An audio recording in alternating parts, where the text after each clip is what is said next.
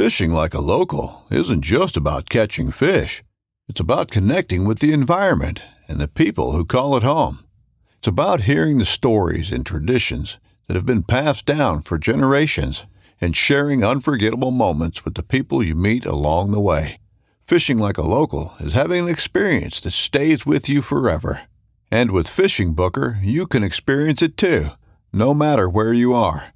Discover your next adventure on Fishing Booker.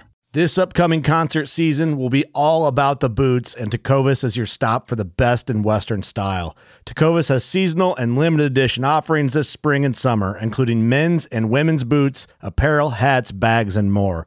All Tecovas boots are made by hand in a time-honored tradition with timeless styles that are always on trend. And Tecovas has first wear comfort with little to no break-in period. It's hard to find this level of comfort paired with this level of style.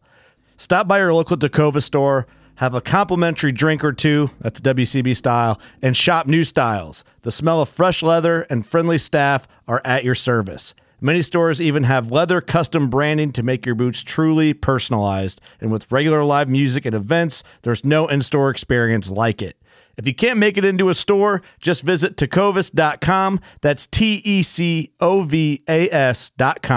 They offer free shipping on all boots, as well as free returns and exchanges, and ship right to your door. Go to tecovas.com and find your new favorite pair of boots today.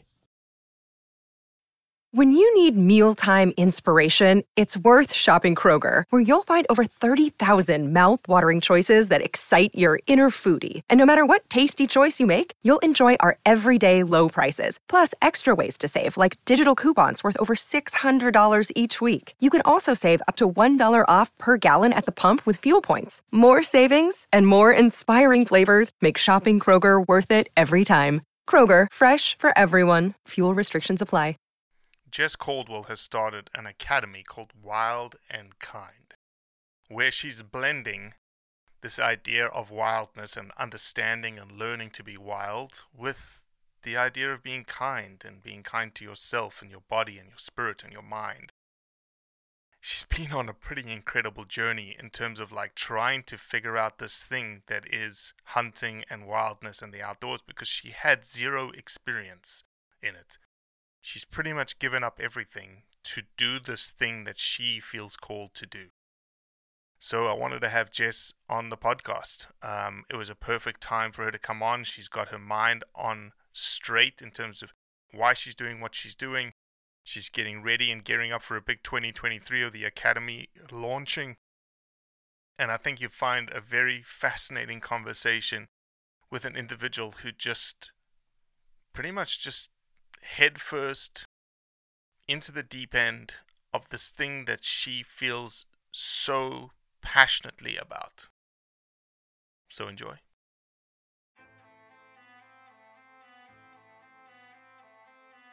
So there's a reason why I started Blood Origins. And that reason is simple. Is that I wanted to convey the truth about hunting. It brings awareness to non-hunters that it's more than just killing animals. How do I start it? Brittany. My name is... Does my hair look okay? It's fantastic. My name is Mike Axelrod. Start again. Yeah, I hated it too. Braxton, you said something in the car to me. You said that you were living on borrowed time. There's a perception around who hunters are, what we're supposed to be, and a feminist that works for a non-profit that is a hunter that has only eaten wild game for the last 20 years is likely not the thing that people think about when it comes to a hunter.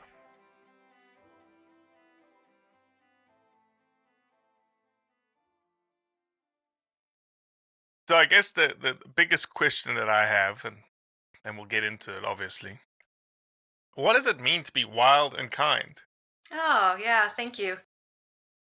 Those two words came together so brilliantly when I was out on a hike. I didn't know what to name the thing I was dreaming up. And I knew that wild was in it somewhere, because that's the essence of everything I'm doing, is the nature of wildness from from the time I started it began because of my time being in out of reach places. And then the kind part came in. I guess it's a play on words here, but it just works really well together because there is not only the kind of person that finds himself in wild places, so you are a Mm-hmm. wild kind of human, or Mm-hmm. you are putting this together that there is something that I'm hoping to bring to my community, which is the kindness that comes from the experience of being held in nature. So those two things just came together really well for Wild Kind Academy. Are you? Would you consider yourself a wild person? I can be extremely wild, yes. Yeah, I live with a foot in two worlds. So I have I live in more of a suburb. I live not. I do live rural, but I still am of this world. I have two teenage boys. We go to the movies. We are Mm-hmm. of this world doing these things. I love being alive in the here and now at this time. I think it's a really Mm-hmm. powerful time to be here. I'm not one of those people wishing they lived 100 years ago. Um, Mm-hmm. I really love being here and I feel like I have a mission to be here. But in that, I have to also put my foot in the other world, which my heart is drawn to, which it has extreme wild roots in it. And that is what has allowed me to be and feel more human and more alive, to be in both worlds, in the here and now. So, Jess Caldwell, welcome to the Blood Origins podcast. We're happy to have you Thank you. and your intellect and intelligence. Um, While all of a sudden, this spark of like, I need to be back in the wild. I need to sort of convert myself and my lifestyle to being more wild. Like, why didn't this happen 10 years ago or 20 years ago or when you were growing up? I do think I was exposed to it growing up, and that's what helped me get back to realizing what it was going to be to fix my adulthood. Um, Growing up, I had a dad who was a cowboy, and he lived off grid in a remote location. And my summers were with him were without running water and Hmm. jumping on my horse and taking off on my quarter horse into the woods and coming back hours later and taking lots of nature hikes with him. I And grew where up, was that? Washington State? this was in Oregon. Oh, in Oregon. Okay. Yeah. And, for our spiritual religious practice was nature's our cathedral. And this is where we go to commune with ourselves and with something bigger than ourselves. So I grew up with that mindset from my dad.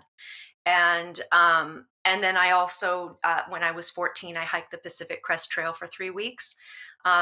So By yourself? no, I was with a group called Outward Oh, okay. Bound. Okay. That Okay. would I be was like, extra. holy smokes. Yeah, yeah. No, I Okay. was with a group of teenagers my age, and that Okay. really changed my life. As far as being a teenager, you don't.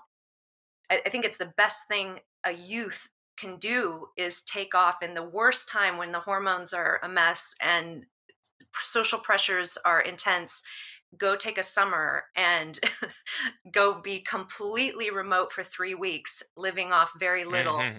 And when I came back, my sense of self-sufficiency and just confidence was off the charts, and I was a different teenager because of it. So I didn't just all of a sudden say this is where my heart is. I think it's more of a when have I been the happiest? When have I been the most connected? And what do I need to do as an adult who has had to live in a modern world with raising boys and being, relationships and careers and all those things, and finding that I think the pandemic was something that really helped instigate there's got to be something else we can do um, to feel whole and not feel so completely torn in a world of the matrix that's pulling us in different directions, and that we do have some choices in this that bring us back to self, and that is not about the rest of the world. So I have some pretty strong feelings around what's possible Mm-hmm. with this exploration. So I know we chatted a little bit about it when we were together, but like, what was the catalyst to like just throw it all in and just say like, okay, I want to. There's got to. What did you do before this Wild and Kind Academy? Were you just like a typical 9 to 5er, go into an office job kind of scenario, and then just hit screw it? Kind of. I was nailed it. So I was a marketing director for a performing arts center in Olympia, Washington, and was doing that for a couple years. Before that, I was a managing director for a company. So yes, I was working very typical 9 to 5 hours and in front of my computer a lot. And when the pandemic hit, I did lose my job because our theaters shut Okay, down. There was okay, no live performances at the time. And they did a great job of keeping us on as long as they could. But at some point, we just weren't opening our theater back up and there was nothing to market. So I found myself in the midst of what probably other people experienced at the early stages of the pandemic, which was a sense of uncertainty about the future, a sense of being vulnerable, um, a sense of feeling like when I was a single mom at this time and I didn't have the resources to go to Costco and spend $2,000 on food supplies, when everyone was feeling this sense of urgency around stocking up and getting toilet paper mm-hmm, and making sure mm-hmm, that their needs were met. And there was this kind of return energy of let's live off the land and let's get self-sufficient and get generators and stock up and make sure we have everything we need to handle the big shit that's about to hit the fan. right, And right, that energy just wasn't something I felt drawn to. I really felt like at this time of my life, because I have more freedom, my kids are older, they're 18, 16, they're very independent. And I'm feeling this sense of, I want to walk the world more lightly. I don't want the weight of a household of crap. I want to feel that I can walk lightly through the world, both in my energy and how I'm presenting to myself and to my family and to my friends, but also in my own sense of arrival into this age that we find ourselves in, which was actually how do I live in a way that I'm not weighted down by stuff and the mm, sense of urgency around supplies, but how do I actually train myself to see what's in front of me? How did humans do it before this time? They got us here. They were really intelligent. They got us here without those things. Our ancestors knew the rhythms of nature. They knew how to work with the cycles in the spring and the fall and what to harvest, both from wild plants and from small game and from big game, and also working together in communities to create that everybody had roles and they knew how to do stuff. And here we are, we find ourselves in this time where we're lacking a lot of those skills. And it became very clear to me that my kind of new mission was to learn the skills and to create an academy to bring those skills to other people, because I think they're very, very important. And they're the key, they're a gateway for us to feel way better. mm-hmm. Just normal people start academies because they have experience. Right? You started your academy with zero experience. Correct. You were not a hunter No, when you decided to do this. correct. Let me ask this. I didn't ask you this question when we were together. Did you have a preconceived notion or perspective or perception No. of who hunters were? Oh, of hunters. I thought Yeah, you of were asking hunters, me of about what I hunting. was No, going to do with the academy. no, no, no, no, no. No, of hunters and hunting. I had no exposure to hunting. My No, not exposure, but opinion. Did Mm. you have an opinion? No, I didn't have an opinion. I didn't have a negative opinion. I didn't have a positive opinion. It's just wasn't part of my worldview, of my understanding. I think when I perceived a hunter, I had certain misconceptions about um, the hunter personality. What were those misconceptions? I would say kind of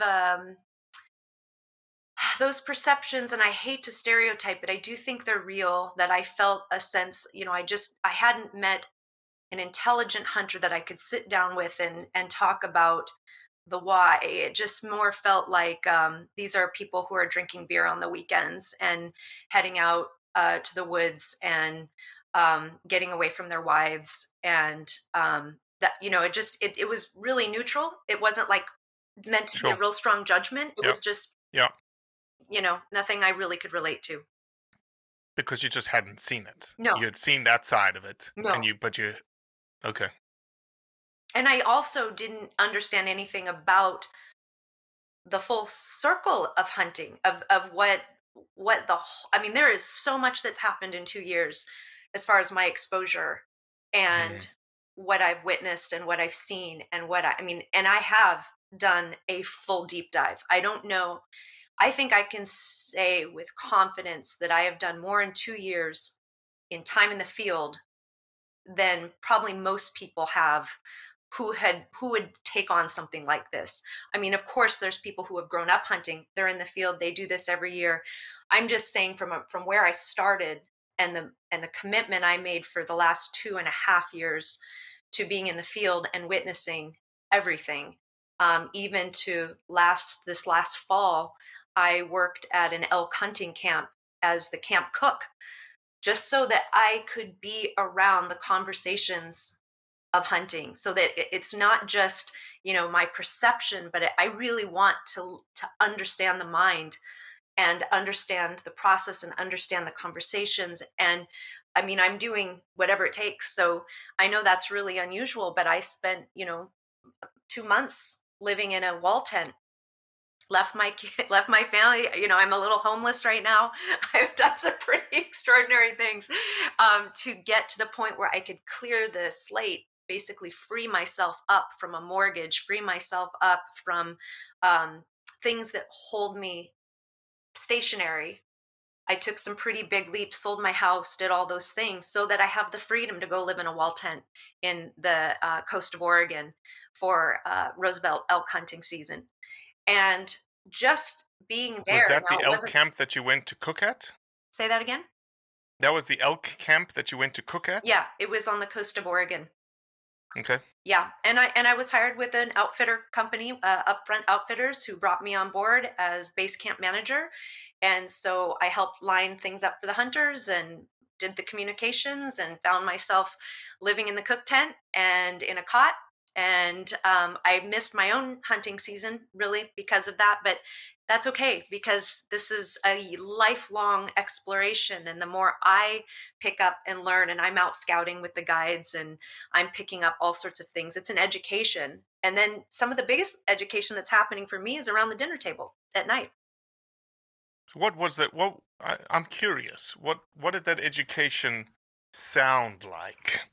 Was it more like hunting strategies, or was it more like what you may have been a misperception in the past, which is, why are these guys even here? Oh, it's all of it. And it changes depending on the time. So in the mornings, I'd be up at 4 a.m. with coffee ready, breakfast ready, and then everyone comes in. I've got their lunches packed and we're sitting around the table having coffee. And then I'm listening to the strategy side of what their plans are for the day, why they're choosing to either, go scout that morning, whether they're just going to be glassing or whether they're hitting, whether they're going in, they've got a trail cam up and they're going to go, they found some evidence of life and they're heading out there. So I get to hear those conversations and just kind of dive into, for myself, how are they thinking? And then in the evenings when they come back, I'm getting to hear the conversations, everything from what went wrong, what went right, what the reflection really of the experience. And then we actually had one week where there were 4 successful um, shots, and it was going and helping to pack out. So now I'm getting the experience of helping break down the animal and packing it up, and the experience of hiking out through a very, very dense forest, which is, it's one of the hardest hunts, I think, the, the Roosevelt elk. So, for me, it's like awesome. I get to go right into some of the hardest hunts. Oops, hold on, dear. Let me see if I just lost you. You didn't. I'm here. I'm still here. Okay. Everything's still good. Oh, good. I'm going to turn, this off. So I hope I answered your question, but I mean, there's a lot more I could go into.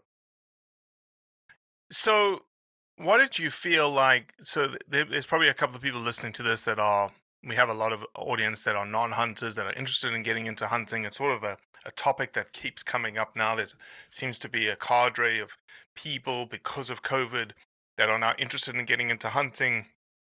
The barrier of entry, as you well know, is very, very high.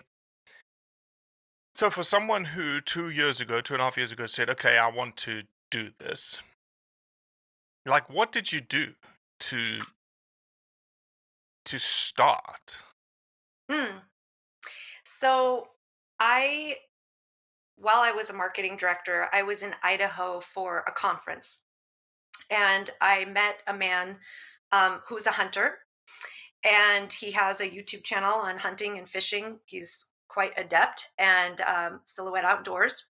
And I met him just randomly one night, and he and gosh, I think it's worth saying that a girlfriend and we both encouraged one another. I'd never been on a dating app, and I decided to go on a dating app for 30 days because we both were going to have the experience of choosing a date with the kind of person you would never, ever normally choose to go on a date with. So we were going to completely go opposite land and do something totally weird and date, because we both were so not into dating. It was like, how about we try something new? 30 days, only date people you would never date. And so Okay. I had 4 days left on my challenge, and she called me and said, "You have not been dating." I said, "I'm okay. I'm in Idaho.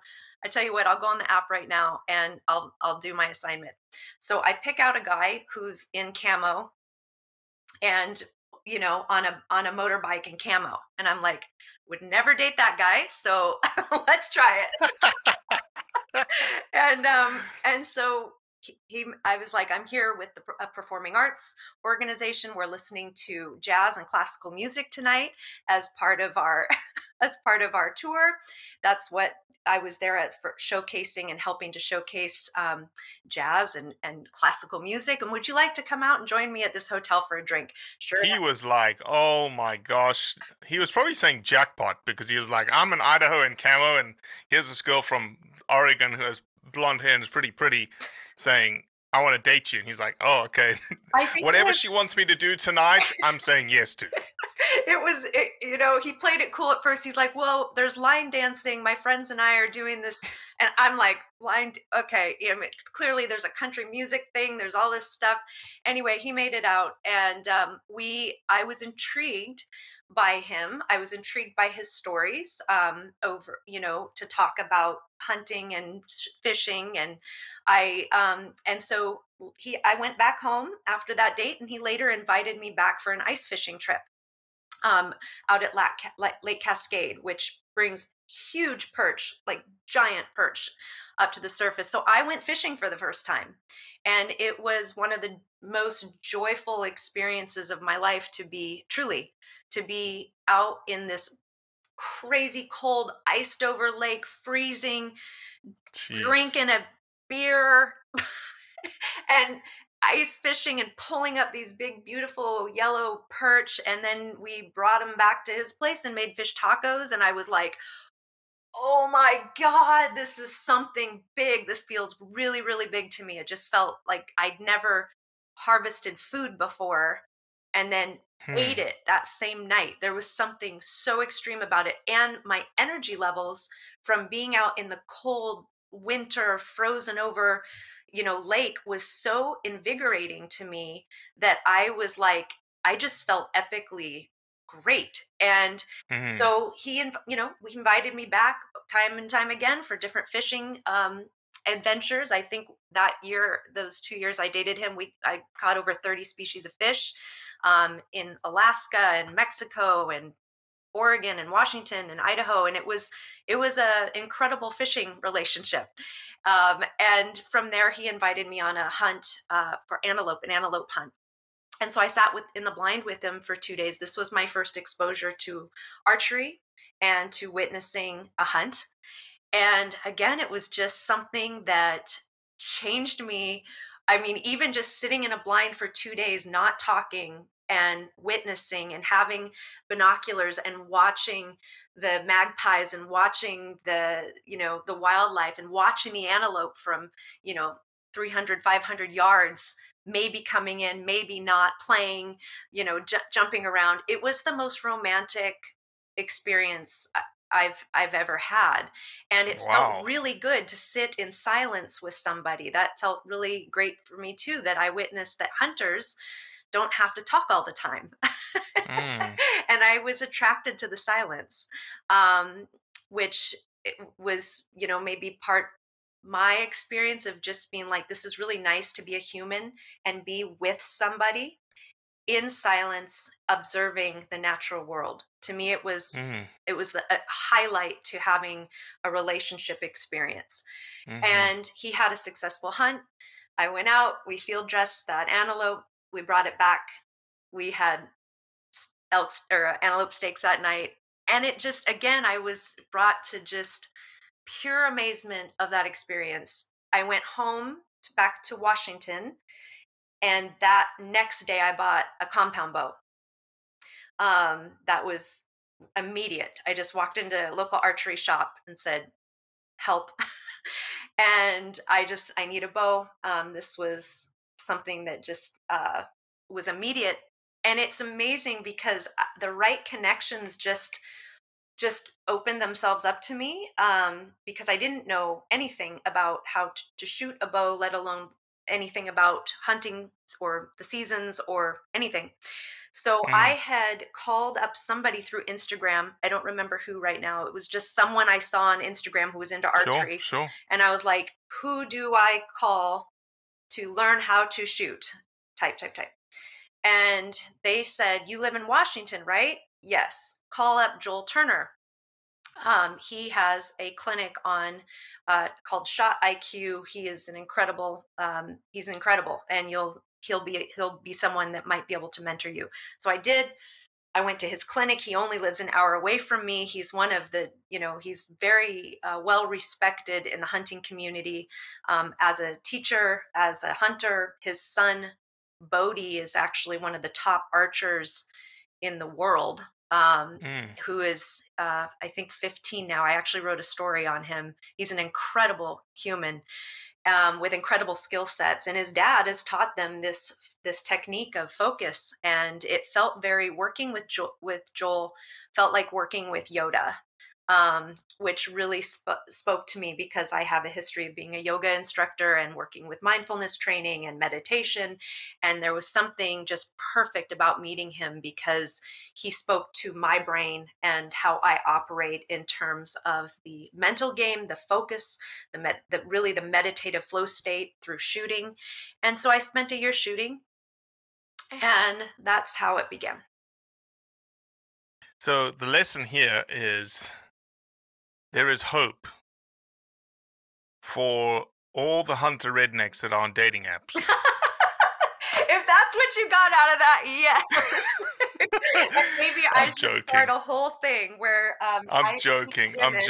But you never know where the mentorship. Yeah, you never know where the mentorship's going to come from, right? Totally. Hilarious. Yeah. Absolutely hilarious.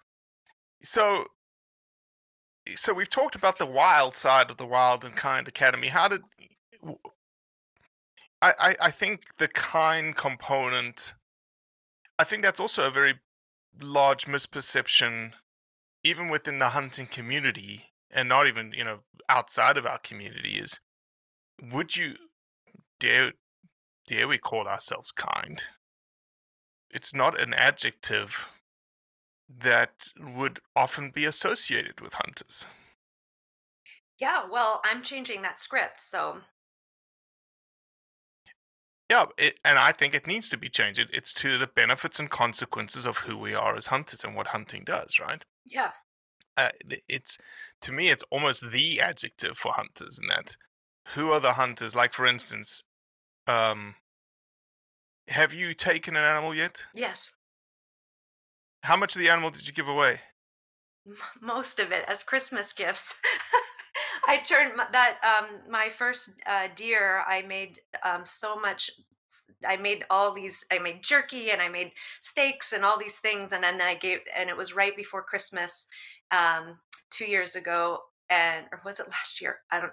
It was right before Christmas, and then that was my Christmas gifts to my family and friends, and it felt so good to give them food that I harvested. Mm. But it's something that happens all over the world. Hmm. Hunters give. Yes, they Hunters do. give. You don't go to the grocery store. You've never heard anyone go to the grocery store and buy 12 ribeyes and get home and call everyone up and say, "Hey, I got 12 ribeyes. Do you want one?" That's true. Never happened. However, a deer that you processed yourself, that you've brought back, probably is probably 5 to 10 times the cost per ounce of that meat than the ribeye that comes from the store. Yet you're willing to give that away. Oh, I mean, there was no greater gift, and everybody felt it. They knew the journey I've been on, and they knew what it took for me to get there. They knew the emotions I had, um, that were pretty strong. Um, and it was the most from the heart experience personally of integration, um, that I've had. And then to offer that to the community, to my friends and family, was the greatest gift I could have given them, because it's the most sincere. It's like, here's a piece of me and a piece, and of my heart and my experience and the gift of this animal, and together we're giving to you sustenance, and food is love. Mm, mm. Yeah, it's certainly, it for hunting on hunters. Maybe, like, there's certain scenarios around the world that are much easier to capture from a meat perspective, like the African example, where people go there to hunt. Their motivation may not be like yours.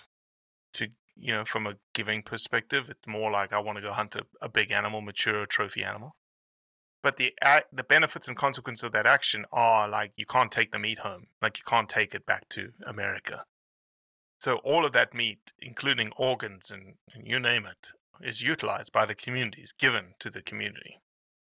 And the impact that that has on people is tremendous. It's like, it's incredible.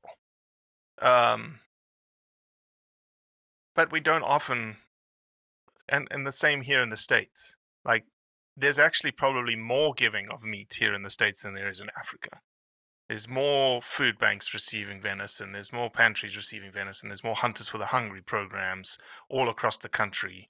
There's more people giving and doing than we led on to, And it's the which is opposite. unfortunate. It's the opposite of hoarding. um, that's another piece that I witnessed with the pandemic and right after 9/11. Is I do think it is a diligent act to have some food storage, just because of the unexpected. But the fear that people have around food, and the sense of concern of lack of food, and that hoarding of food and the holding on to of food, I think is something that with the hunting journey, I do think it's a spiritual release to give. It changes the nature of the hoarding, because you can become more self-sufficient to harvest food, and you have those skills, and you can do it again, and you're not hoping that the food supply chain is in full swing in order for you to get your next meal. When you have those skills of knowing how to harvest food and food sovereignty, then there is the energy of the give. There's the energy of, this is not, something I have to hold on tight to, or else I'll never get it. I won't. What if I don't? What if the food truck doesn't come, or what if the grocery store shuts down? Mm-hmm. But the hunting journey is the opposite of that. It's I know how to harvest food. I know where it comes from. And now I have more freedom in my heart to give that, and it's not fear driven. Do you think that's the purpose of the Wild and Kind Academy, is to give that freedom of... I know you use food sovereignty a lot in the messaging that you use. Is that it? Is that the purpose? It's not the only purpose. I think it's an outcome of Mm. of a bigger picture. I do feel like what I'm building is more of an umbrella of a big picture, and it's not our okayness in this time is not just about food sovereignty or self-sufficiency, but we are in essence beings of nature, which means we have a very dynamic nature, as in the energetics of what it means to have a human body, what's going on, mind, body, spirit, for us to be alive and to be operating and to be feeling um, connected and whole. If we shut all those channels off, that is where I think many people are operating from, where they're plugged in all the time to the matrix, and they're turning off their own rhythms of nature, then they're feeling completely displaced in mind, body, and spirit. And I think that my offerings here through Wildkind Academy is not just about food sovereignty or having skills, hard skills, but I think an exploration of the freedom that we have as conscious sentient humans, that there's a holistic picture going on that for us to tap into and explore, which was part of my 7-day solo that I had in Colorado this summer with nothing but a knife. That experience was spiritual. And You went to Colorado for 7 days with just a knife? well, I lived in a primitive shelter in Colorado for 2 months. So that was facilitated through the Survival University up in Cripple Creek, Colorado. Okay. And Okay. I basically went out there with, they hand you a tarp when you first arrive and say, set up your shelter. And here's your supply list. You need a knife, a ferro rod, blah, blah, blah. And then everything for 2 months. If you want food, you have to start a fire with a ferro rod. You have to collect and harvest tinder. You've got to, you basically are learning the skills of the advanced woodsman for 2 months. And that's something that really Amazing. that was very exciting to me, because that was part of my own journey of sovereignty. Isn't just around food, but it's how can I operate with wisdom in the outdoors, in nature. I think the conundrum that a lot of people have is they want the nature connection, they want to have the experiences, the spiritual connection to life itself, which is given to us as a gift when we spend time in nature. But without the skills to be able to do that, the moment you hear a funny sound in the woods that you don't recognize, you are now in fight or flight. And you're saying, oh my God, what's that sound? I just heard, if you've never heard a screeching owl in the middle of the night, you're out of there. And so there's a conundrum of how do we access getting out in the wild and feel safe, and to get to that point where we can actually relax, settle in, and feel more through our senses, because we're not in a state of fight or flight, but we're actually can receive what's happening around us in a kind of shared way with the natural world. So I purposely did this training because I wanted to feel that ease in nature. I wanted to learn more about it, and I took a ton of classes those 2 months. And Sure. what's that? No, sure. Yeah. That makes sense. And everything from primitive hunting skills. We built primitive weapons. We did austere cooking, using all of the animals. So we did butchering and austere cooking and smoking of meat and trapping and everything. It was really a full program of learning what it is to live with the land and in the land, and be okay with your skill sets. So then it completes with a 7-day solo where we hike down to a remote part of the river. There's no cell reception. There's no, you're really out there, and you're about maybe a half a mile away from anybody else. And you can start with your knife. And as you complete certain bushcraft skills, that once your shelter is made with just a knife, once you are able to make fire, once you're able to do certain things, you kind of earn back gear after a 24-hour time period. So by the end of a couple days, I had my water filtration system, but before that I didn't. And so I had to scavenge for a container to filter water by boiling it and cooking it. It was a very creative process of using your creative mind, which is survival at its best, is the creativity of like, how do I work with the environment and get creative so that I'm thriving and not surviving. And Right. So you've taken all these skills, you've dedicated 2.5 years to like, I need to get this experience because I want to do this thing, but I don't have any experience. Now you may have some experience.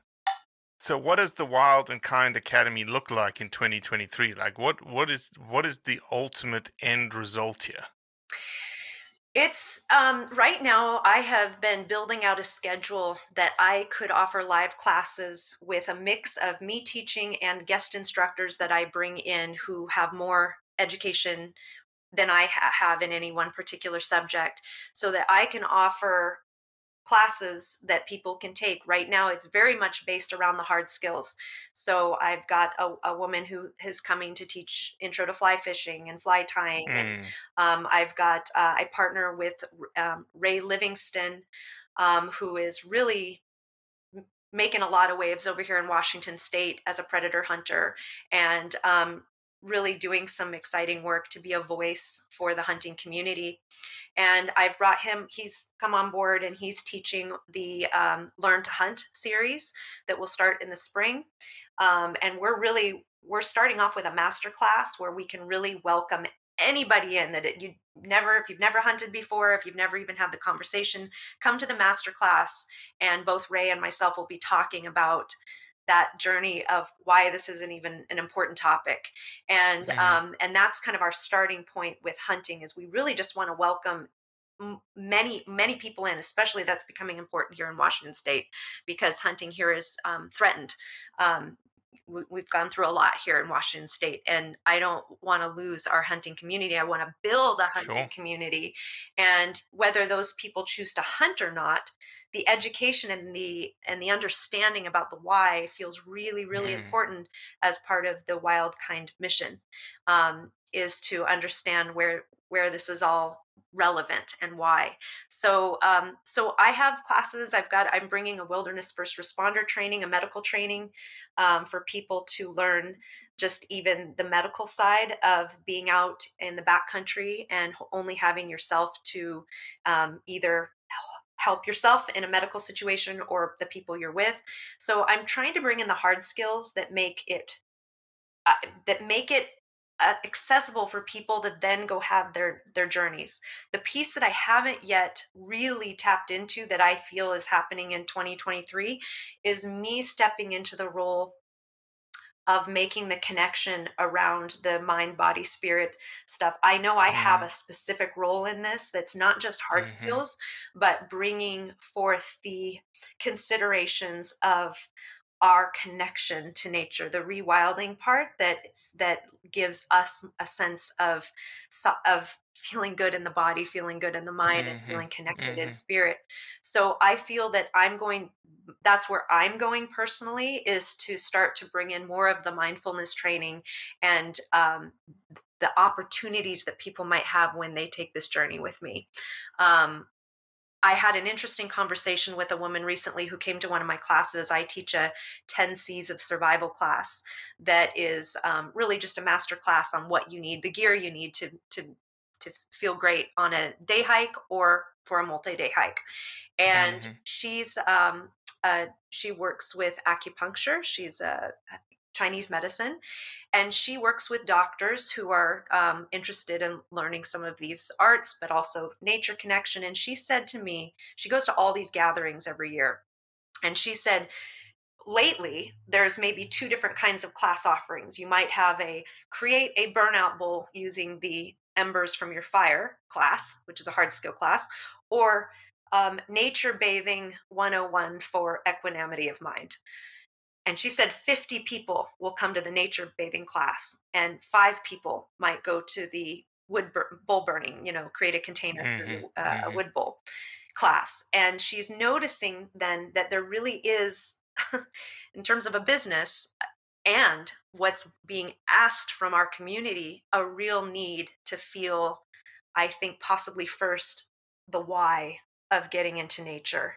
And then maybe where the hard skills come in is almost secondary to get you further and deeper into nature so that you have those skills.